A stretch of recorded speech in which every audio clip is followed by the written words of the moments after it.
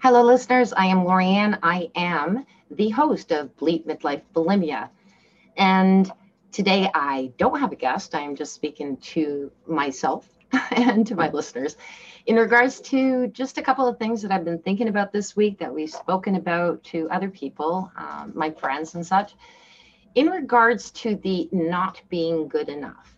And the fun fact is, I know I'm good enough. I know that I have a master's certified, I'm a master certified handwriting analyst, a graphotherapist. I'm really good at what I do. And I've also coached for many, many years. And I know I'm good at that too. So they were talking about imposter and not being good enough and worrying about everything. I don't think a lot of times that we really realize that I don't know if it's really about us not feeling good enough internally and to ourselves. I sometimes think that what our fear is not being good enough to somebody else. And in a lot of ways, what I've realized is that the more that I bring a lot of positive people into my world, a lot of positive people around me, they ultimately, and not just to say it because they know me, I don't want to just hear it. So they're going to give me the constructive criticism that I need if I need to, work on something. However, when I'm really good at something, they will let me know. They'll go, wow, I can't believe that you can do that. I think that, wow, the handwriting, I can't do that. You're right about that. And it gives you some sort of validation, I guess, is what a lot of us are looking for, is validating the fact that, yes, we know we're good at it, but we'd like to hear it from somebody else. How do you get over that? How do you get over knowing that there's going to be people who are going to always argue whether or not you are good at what you do, or whether you're a good person, or whether you're doing the right things. There's always going to be that one person. And I guess one of the facts that we came up with, which I found was quite interesting, was that there was one of our guests on one of my other podcasts said to me, well, to us, she said, there was a time where somebody told me I was too funny. And I love the story that she said. She goes, I dimmed the light on it. And it was that one person that she doesn't even remember who it was that said it to her. And that one negative got into her life enough that she was starting to dim that, rather than realizing that, probably, let's even say if it was 80% of the people around her loved it, but she's going to remember that, 1% or 2% or 20%, regardless of what that is. Look at what the difference is. I know that there's a lot of people who tell me you're really great, but I have those moments where I'm thinking, not when I'm by myself, not when I'm doing my work, but when I go out there in the world, I can still feel it at times where I'm wondering, am I good enough for them? It's not that I'm not good enough for me. Am I good enough for them? And I really have to focus on the fact that I know that I'm good enough. I know that I'm even better than good enough, because I think good enough is not good enough. And some people would say, well, that's not fair to say. No, I really believe good enough is not good enough. I don't love myself good enough. I love myself right through and through. I might annoy myself some days, and believe it or not, I live alone. It will happen, but it's very rare. And it would be most likely when I annoy myself is because I'm thinking of somebody else it might annoy. It doesn't annoy me, but doing what I'm doing now in this particular moment, let's say I would think, oh, that might annoy somebody, so I must be annoyed. So, that annoys me, that I must be annoying to somebody else.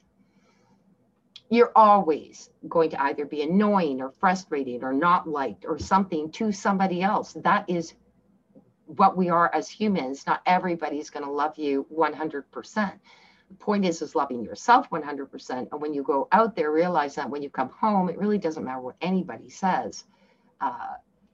You really can't take that as something upon you, so that when you look in the mirror, that you're going to sit there and go, yeah, they said that, so I feel crappy today. I don't want to feel crappy because of what somebody else said.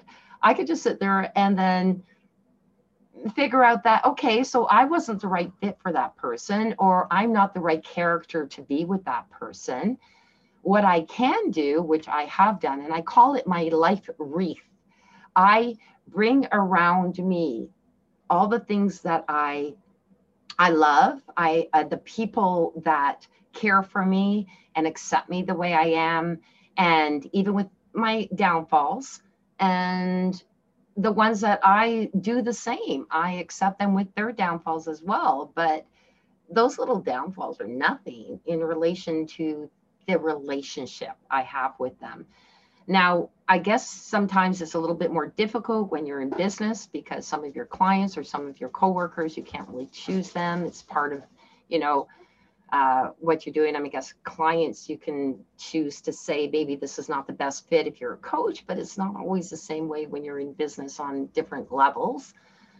So that is a little more difficult. But again, it's about when you come home at the end of the day, is that person that you really didn't have the choice of working next to, and they feel that, or they say something that might be, you know, negative, or a customer that might say something negative to you. When you come home and you look in the mirror, really, is that what you see? Or is that what that person saw? And if that person saw it, is that person a person that's in your wreath? That beautiful, you know, flower wreath. And I'm not a girly thing. Believe it or not, I don't have flowers everywhere and plants die on me all the time. But I like the idea of a nice wreath with beautiful flowers on it and encircling my life. And that's what I do. I think that this helped me overcome my bulimia, was making sure that in my world, I would keep the ones that kept that wreath beautiful, and I took off the dead leaves. And in the world outside, they don't come to my door. That's just for people that are in my world. And when I come home and I walk inside and I, like I said, look in the mirror, Lorianne, who is Lorianne, is who I like. And if somebody else doesn't, I may not be good enough for people out there. And I may not even be better than good enough for people out there. But you know what's really fun is I am everything to me. And I'll wake up in the morning with me, and I'll go to bed at night with me. And I was born with me, and I will die with me. And the best feeling on earth was through that recovery, realizing, are you going to put this on? You know, we can blame, and I'm not saying blame, but there's the blame and the shame and everything in bulimia. And we can always find something and a solace to it. And was it there when I needed it? Possibly. They say that sometimes it's needed. And excuse my dogs. However, the long scope of it, you know, I have maybe another 1/3 of my life left to live. And I had the 2/3, which I can't complain about really. And I'm not going to complain about my bulimia either. But what I really want now is that being gone is just to continue my life and being able to look at myself and saying, you know, no matter what, I think you're pretty cool. I hope for my listeners who are struggling with bulimia still, and particularly if you're in midlife, to understand that there is, and I also heard this, that you cannot recover. I'm an ED for lifer. I'm a bulimic for lifer. I highly do not believe that in any one sense. I believe if you believe it, then yes, that could be the case. But if you believe that you can reach that point where you understand you are everything you need to be and everything you are, that you are meant to be, to love yourself. And I'm sorry, but I do believe that that's in everybody, that there is good in everybody and positives in everybody, that it is meant to be, that that's why you're with you. That's why you were born with yourself and you will die with yourself. When you put too much attention on the external world, you are going to lose yourself. And then you're going to lose your feelings of whether it is control. Some of them say it's control. Some of them say it's not feeling good enough or such like that. It's because you're giving the power to the external world to do that, versus taking the power back, not through your eating disorder, but through you as a person, and saying, I am. And look around you, and I can probably guarantee most of you out there, and I don't want to speak to everybody. I know that there are some people going through harder times than others, but for most of you, I can probably guarantee you there is a huge circle out there that you can make a wreath out of. Thanks for listening. And please stay tuned. We have another great guest coming up on our next episode. Thanks for listening. Again, it's Lori-Ann. I am the host of Bleep Bulimia.